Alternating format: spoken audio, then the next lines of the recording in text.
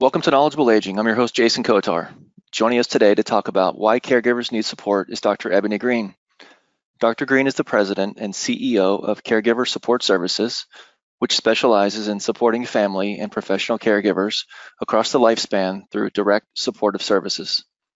She is the author of 3 books, At the Heart of the Matter, Caregiving in the New Millennium, and Reflections from the Soul, and currently writes a monthly article that focuses on self-care among caregivers.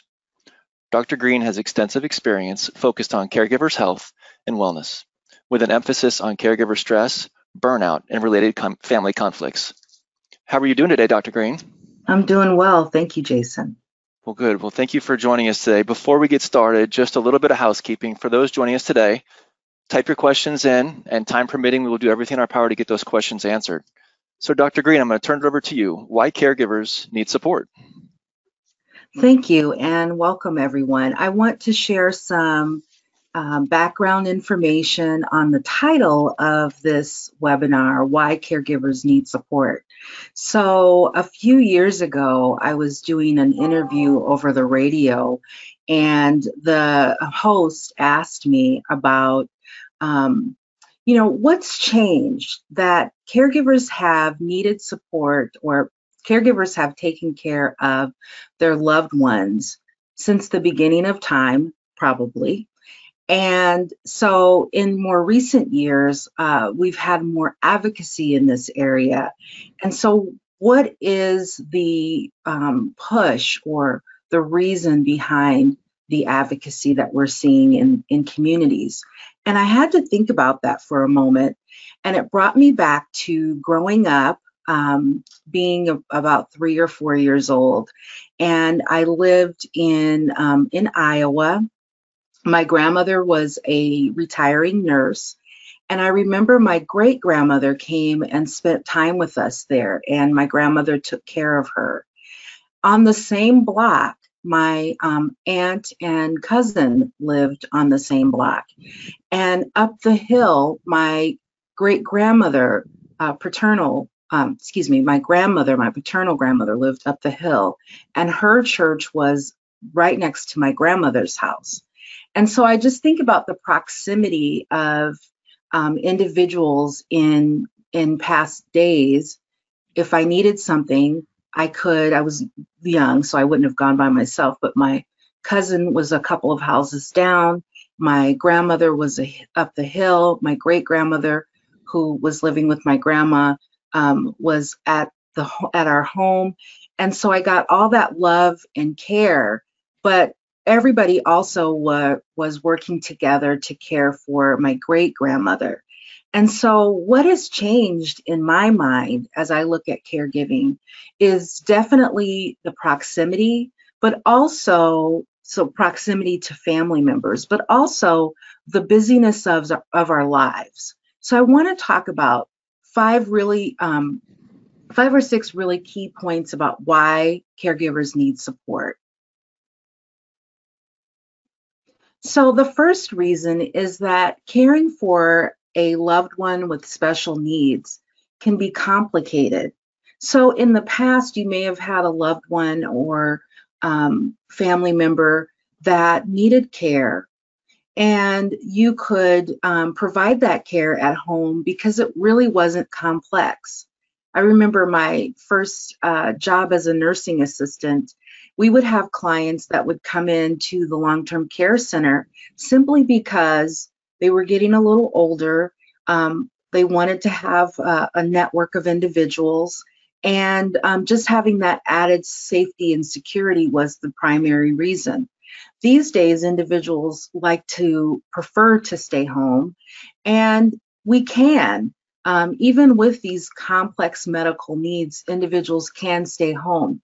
The challenge is that most of the time, when caregivers are providing this care, they receive very little training. So there may be some discharge planning and instruction, which is often very quick when you are leaving the hospital. You may have a home care nurse or home care aide coming in when your loved one returns home. But if you go home on a Friday night or a Friday afternoon, your home care services may not start until Monday.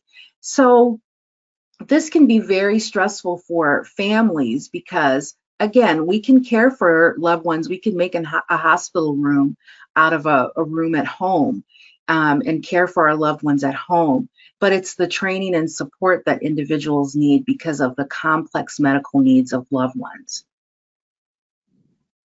Another reason is that there are times when caring for a loved one feels like it can be a thankless job. So we want to provide care. But also in the study Caring in the US, they found that almost 60% of individuals felt that they didn't have a choice in caring for a loved one. Now, this could be a self-imposed thing. For example, I'm an only child, so if something were to go on with my dad, I would feel like I definitely would want to be there to care for him. And so that would be something that would be an obligation I'm putting on myself. He may not feel that way, but as his daughter, I definitely feel that way. So when I'm saying individuals may not have a choice, it could also be that you have siblings that live in the community, in a community that is not close to where your parents are. So you have siblings that want to help, but you're taking the primary role because you're the one that still lives in the town or city. So that can be a stressful thing. The other thing is that think about relationships where you're very close with one another.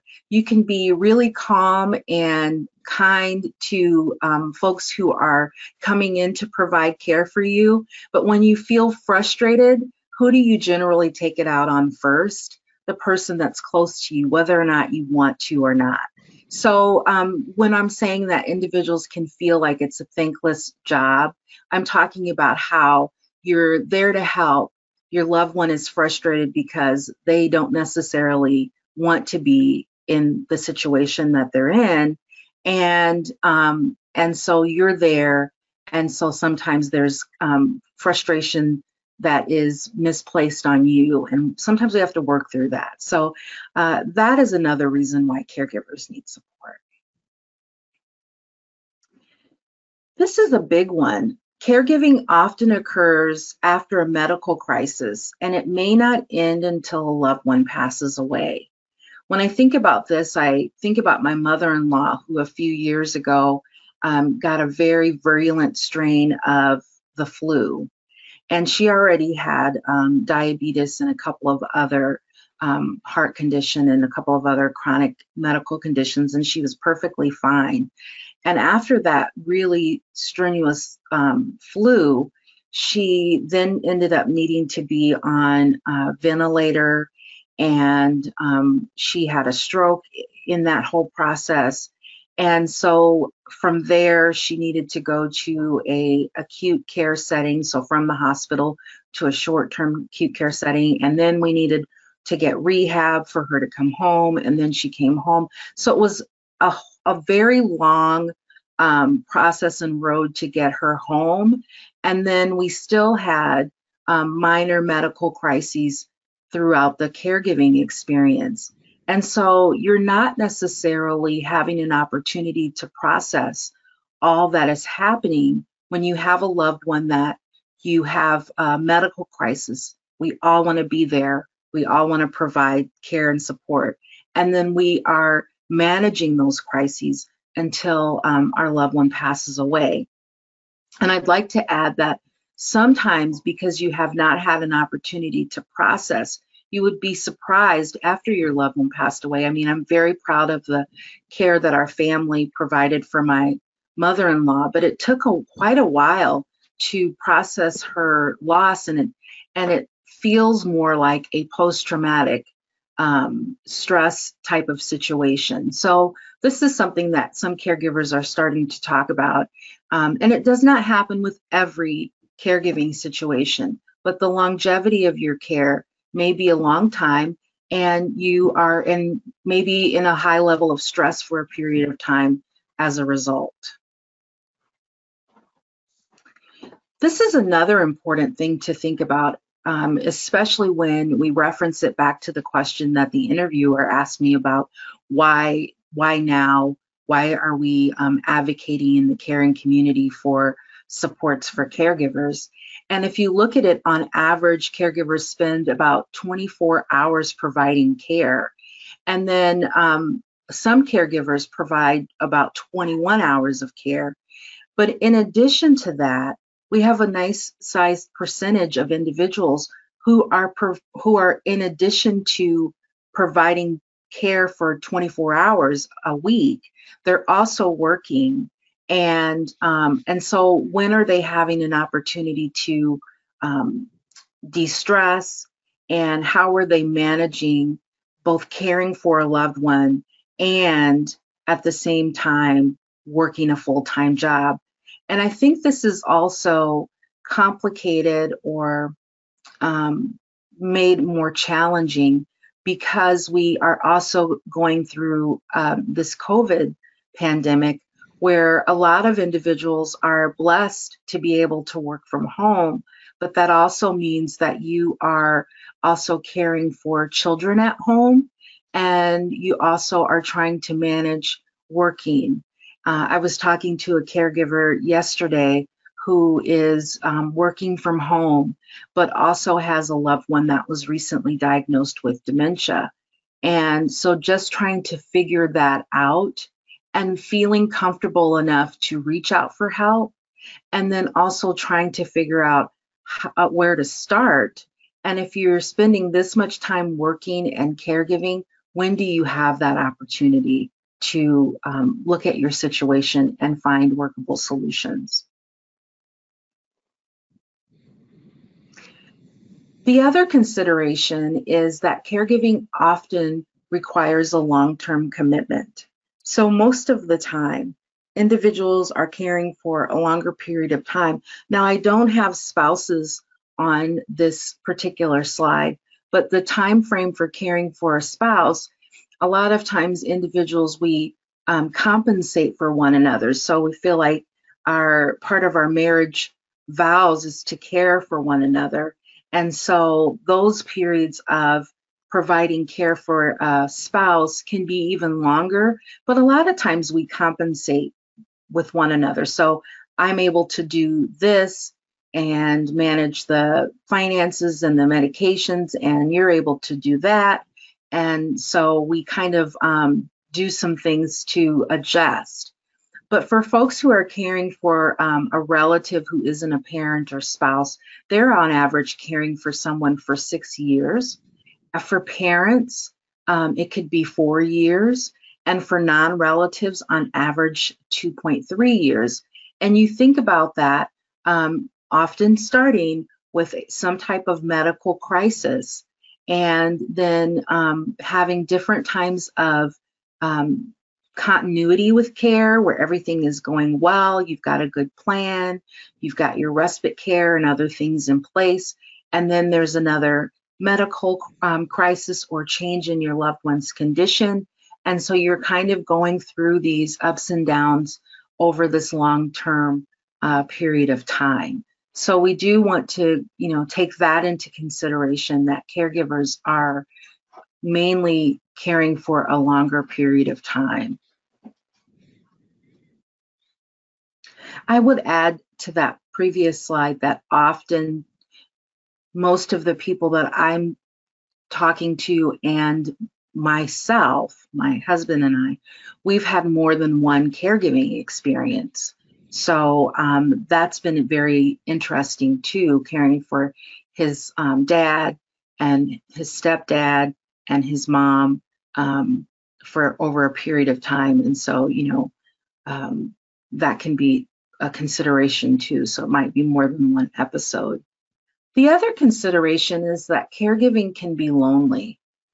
I know that when my oldest daughter, she was 16, and we woke up one morning and she was having I heard a big thud, and I got up because we had a 2-year-old, and I thought maybe the 2-year-old had fallen out of the bed or something. And it was actually my daughter, and she was having a seizure. She'd been perfectly healthy to that point. And when we went to the hospital, she was diagnosed with a what is called a gangliocytoma, which if you're going to have a brain tumor, that would be the better one. It was a very scary and challenging situation. She's fine now. But over that year and a half, and I've only now had an opportunity to really reflect on that, but over that year or year and a half of in and out of the hospital, medications, trying to get the care that she needed because she was, a high school junior and was working and at that point where you would be driving and all of that. So her life was very much changed, and so was ours. And as a result, I think back on the loneliness that we felt. And we have very close group of friends. All of our children are around the same age. We got together all the time. A lot of our closest group of friends actually ended up moving to another state around that time. And so being able to travel or feeling comfortable with traveling to go for girls' trips, things like that, greatly decreased.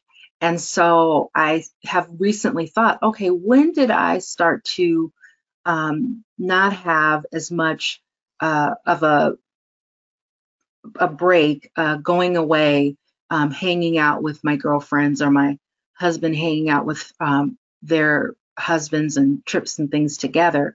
And it was really when Asia had her her brain tumor, and we really became very close knit in the family. And so, of course, we have excellent family relations, and we still have our close friends, but it was very lonely. The other thing is that when you are caring for children and loved ones, you're thinking about children with special needs, or you're caring for an elderly loved one. If your friends are not in a similar situation of caregiving, they may not be able to relate. And so when you're talking to someone, venting to them, that can feel lonely too. So even though you actually have persons to talk to, are they able to relate? The other thing is that you don't want to spend your time when it's your me time or your downtime talking about the challenges that you are facing with caregiving, because that can then make you not you will end up not actually having had a break. So 47% of caregivers, unpaid family, have feelings of depression. And so that is something that we think about. And I think that this is maybe increased with COVID-19. And the other thing I think about with regard to this is that I've heard caregivers say that they have folks that check on them, but sometimes it's not the friend that you feel most comfortable talking with or hanging out with. It may be someone that, is checking on you and you're thankful for that, but it may not be the person that's your preference to talk to about your caregiving situation, and maybe you're not comfortable. And again, that can make it very lonely. So what about workplace solutions? So this was a very interesting study paper written by Liz O'Donnell, and she was talking about the premise is that we really do need to disrupt what's going on with caregivers at work, so that we make sure that caregivers are getting the supports that they need. And we look at how few caregivers are even getting the geriatric counseling, so like a case management type service. Individuals who are offered on-ramping programs, like programs that would help you deal with elder care issues, and then programs that would be for maybe looking at an assessment for your loved one for assisted living. Very, very small percentage of organizations. Now this is growing.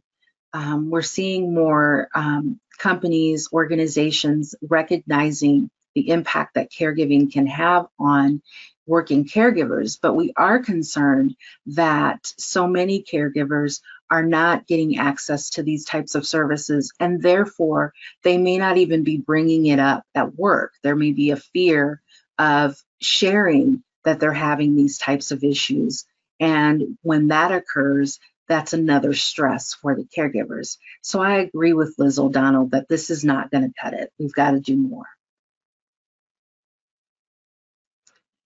Something that is important is that we really do need to value the work of caregivers, and this is both paid and unpaid caregivers. What we see is that even for working paid caregivers, so home health aides and nursing assistants and other folks who are doing direct care providing, that oftentimes they're not provided or afforded the protections like minimum wage and guaranteed paid time off. So some folks, we at least will have some type of vacation time. So if something occurs, or bereavement time. So if something occurs, we have that time to at least start to process what's going on, and there may be additional supports. I'm very excited about this new program with Nationwide and Compassion Society Benefits. They launched just last month or a couple of months ago a new insurance plan that I think is going to be powerful for caregivers. The insurance plan is a benefit where the employer can provide it or the employee can opt into it. And it's kind of like your disability services where you would pay a certain amount that would be deducted from your weekly or biweekly pay. And then should you have a family medical emergency where you're caring for your elder or child with special needs, and you would have the Family Medical Leave Act, this complements that, so that 10 out of those 12 weeks, a caregiver would be able to recoup or get a benefit of 80% of their salary.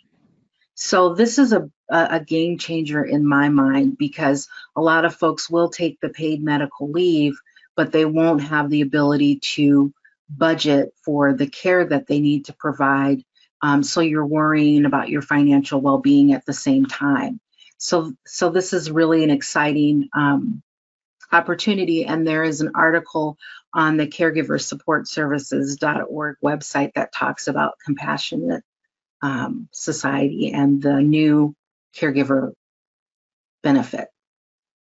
So what can we do? These next few slides are some excellent resources to address some of the challenges that caregivers face.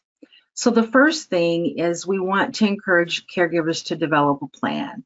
And this is vitally important because we want to make sure that at least we have the proper paperwork in line, that we know where certain things are, that we have our loved ones' preferences listed and written out, and that we know where to find that information.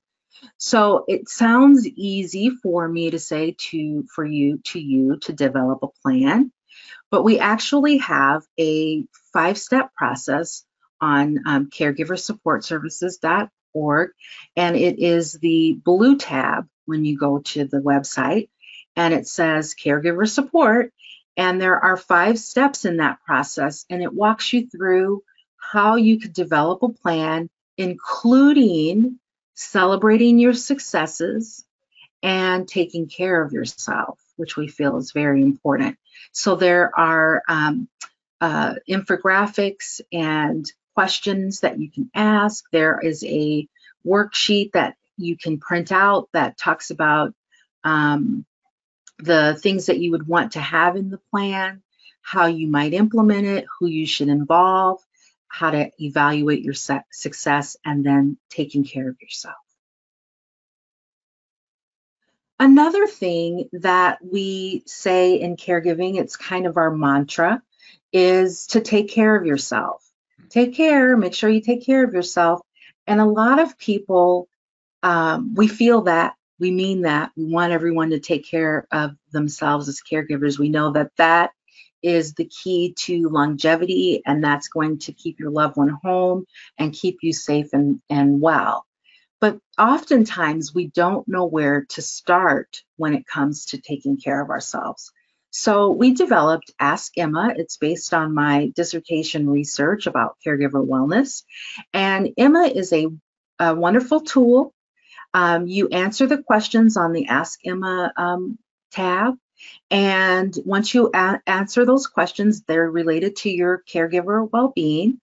And then you submit, and Emma will tell you, she will talk to you and say, hey, this is where you're doing really well. And here's an area where you might improve your wellness. And this is for you, the caregiver. So this is not about what you can do to take care of your loved one. This is about what you can do to take care of yourself, because oftentimes individuals don't know where to start to do that. Each section that you would take this questionnaire also includes links to additional resources and a guide for that particular area of wellness. So I really encourage you to access and share Emma. Your information isn't shared, and she's wonderful. And she's named for my mother-in-law, Emma. The other thing that we want to encourage caregivers to do is to access training.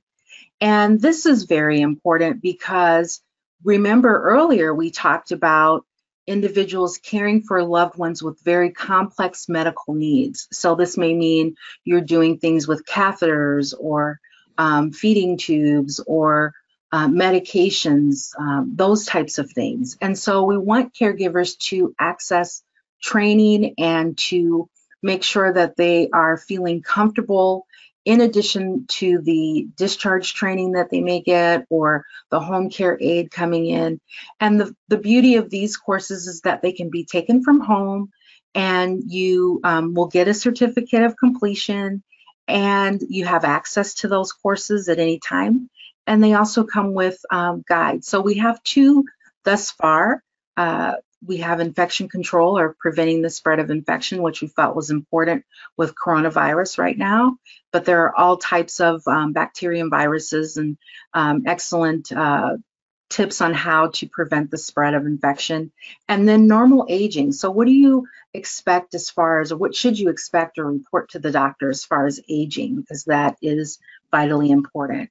And there are other organizations that offer training. So, we're just encouraging that caregivers access training. The other thing we encourage you to do is to go to caregiversupportservices.org and become a member. We have recently launched caregiver member forums, and we also have an email that comes out twice a week that has any new articles that are posted on our Caregiver Support Services website. And so you would get an email twice a week with new articles and resources. And then you can also go to the site to join the member forums where you can talk about your caregiving situation. And we have several forums. So if you're caring for a child with special needs, or you're caring for an aging parent, or you're grieving, or you work in this field, or you're an employer, we have specific forums there for you to join. And the idea, again, is that we're always thinking about, as caregiver support services, that we're a place to share, a place to learn, and a place to turn. And so we want caregivers to feel supported and have access to the resources that they need. So we can be reached, the best way to reach us is at www.caregiversupportservices.org.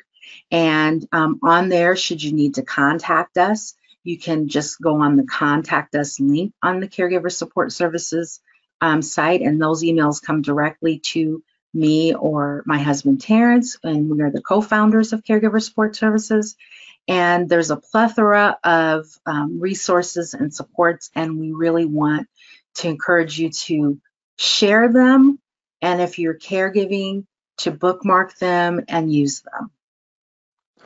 Very good. Thank you, Dr. Green. Question has come in. Is your program aimed at paid caregivers or unpaid caregivers? Well, the beauty of our program is that we do provide support for family and frontline caregivers. So we work with both family caregivers, and there are resources for families. And we also work with frontline caregivers, so nursing assistants, medication aides, and their employers. So it's really about the whole caregiver base. Another question here, you were just going back to the part about work. It asks, how can employers of paid caregivers get away with not paying minimum wage? You know, I think in some regard, we're talking about maybe private care. And so if you have someone who's maybe a live-in caregiver, I've worked with a few caregivers where we trained them some years ago, and they have found positions where they live in, and then the family pays that person. And so in those situations, should your loved one need to go to the hospital, or God forbid they pass away, then the caregiver who was living in the home now is usually looking for a place and also a position, and so they're going that time without compensation. And that does happen. It's not really frequent, but it does happen. Right. Do we know, somebody asked, do we know the percentage of caregiving that is provided by paid professionals versus unpaid professionals? I know that the percentage of paid professionals, or excuse me, the percentage of unpaid professionals is about 80% of care is provided by family and unpaid, uncompensated. And that is why family caregivers are so important, is because we are providing the crux, the large percentage of care, and we know how expensive paid caregiving can be. So if you kind of equate those two, looking at unpaid and paid, you know that it's a huge percentage of the population, and a huge percentage of healthcare is uncompensated. Right. Well, Dr. Green, how can people find you? Well, they can visit caregiversupportservices.org, and I really encourage you to do that. And you can also contact us directly by going to the caregiversupportservices.org website, and there's a contact questionnaire on each page. And so should you find that you need something, or you have a question, or you're looking for partnerships or opportunities for training, things like that, you can contact us there. Very good. Well, this very informative webinar will be on our YouTube page. So go into YouTube, type in Knowledgeable Aging, go ahead and subscribe. We have live webinars, 3 live webinars each week. Also, as this webinar will be converted to a podcast, you can find us on Spotify and Apple Tunes. So until next time, I'm your host, Jason Kotar, and this is Knowledgeable Aging.